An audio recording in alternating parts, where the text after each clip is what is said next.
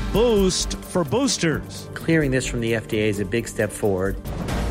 Discovery in a case of death and disappearance. These items were found in an area that up until recently have been underwater. Salvaging the Biden spending plan. These bills are about competitiveness versus complacency. Good morning. I'm Steve Kathan with the CBS World News Roundup. One hurdle cleared for COVID booster shots from Moderna and J&J. The FDA has authorized them to join Pfizer's approved booster shot. CDC action is needed next, and the regulators say it's okay to mix and match vaccines. Dr. Anthony Fauci on CBS Mornings. Everything is a level playing field. Those who got J&J, those who got Moderna, and those who've gotten Pfizer. There's availability now to get boosters for all of those people who are in those three separate groups. Here's CBS's Nikki Battiste. New FDA guidelines allow Moderna recipients 65 and up to get a booster, as well as people at higher risk for COVID due to their health or working conditions. The agency also approved a booster for any Johnson & Johnson recipient 18 or older. Get whatever vaccine you can get your hands on. Dr. Celine Gounder is an infectious disease expert at New York University. She says while any booster is a good booster, J&J recipients should consider a mix and match approach. Investigators in Florida found Brian Laundrie's backpack and notebook and suspected human remains in a nature preserve. He's been missing for more than a month after the strangulation death of his fiancée, Gabby Petito. CBS's Jericka Duncan says Laundrie's father was the first to make the discovery in an area of the preserve that had just reopened. Laundrie's parents, Chris and Roberta, joined the search Wednesday morning. We spoke to family attorney Stephen Bertolino. He said Laundrie's parents told law enforcement to search that area from the start, and this was the couple's first chance to look themselves. Chris Laundrie simply went off the trail, walked into the woods, we'll say 20, 30, 40 feet, just observing and looking. At some point, he came across a white dry bag. Bertolino says investigators may have missed it because the area was previously underwater. There are explanations as to why it was missed by the professionals. It just dumb luck, for lack of a better term. But former FBI criminal profiler Mary Ellen O'Toole called the timing very curious. The parents have engaged in behavior that is suspicious, and that has to be resolved. And I think that it ultimately will be in terms of whether or not they provided any kind of assistance to their son. Now to Washington, CBS's Nancy Cordes has the latest on Democratic efforts to work out a compromise to get President Biden's social spending plan through Congress. Free community college? Gone. Housing assistance reduced.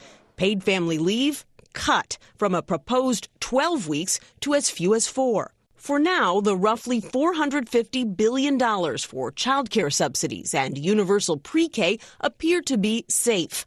So is the child tax credit, though it may only get extended for 1 year. But there's a new fight looming over how to pay for all this. Democrats had planned to do it by raising taxes on the wealthy and corporations. But Arizona's Kyrsten Sinema is reportedly balking at that plan. Overseas, there were new evacuations overnight on La Palma, the Spanish island where a volcano began erupting a month ago. CBS's Roxana Saberi is there. As rivers of lava flowed toward the town of Tazacorte, residents rushed to pack what they could. This man says they had only 1 hour to get out. They're among the roughly 8,000 people forced from their homes, as lava from the Cumbre Vieja volcano, or Old Peak as it's known, has scorched around 2,000 acres of land. Gabriel Amandalora opened his juice shop just 3 weeks ago. How hard is it to live with this volcano? He says it's frightening, cleaning the ashes from morning to night, the noise, the gas, it's horrible. Former President Trump is making good on a vow he made after leaving office. CBS's Linda Kenyon says a new social media platform is taking shape. It's called the Trump Media and Technology Group, or TMTG, and it includes the Truth Social site, which will be Mr. Trump's own social media platform. The goal is to create a rival to the big tech companies Twitter and Facebook that barred him from their platform since the January 6th insurrection at the Capitol. TMTG plans a soft launch next month and a nationwide rollout early next year. Using a Twitter video, former President Bill Clinton thanked doctors after his hospitalization for an infection. I'm really glad to be back home. I'm doing great. I'm on the road to recovery, but I want to remind everyone out there, Take the time to listen to your bodies and care for yourself. He says he was touched by the outpouring of support he got while he was being treated. Overseas, defense officials are meeting at NATO headquarters in Brussels. Moscow warned today that any attempt to move towards Ukrainian membership in this military alliance will have consequences. Those discussions aren't on the formal agenda, but the NATO defense ministers are set to discuss Russia and its aggressive behavior in the Black Sea region, as well as its deployment of advanced weapons systems and troops closer to Allied borders. A new confidential plan to combat that threat will be talked about.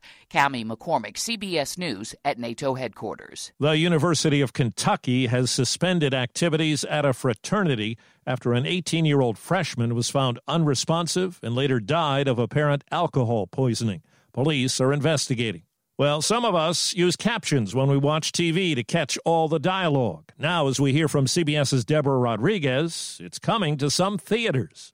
You can imagine why I've come back to play. Advocates for the deaf have pushed for open captioning for years. Now, AMC says it'll offer the tool at 240 theaters in the U.S. The captions will be displayed on screens in a way similar to subtitles. Many theater owners are worried people who aren't impaired will find it distracting and choose to watch somewhere else. A new analysis indicates 1,000 years ago, in 1021, the Vikings were in the Americas nearly 500 years before Columbus, journeying to northern Canada. Scientists used a new dating technique to study wood from the settlement.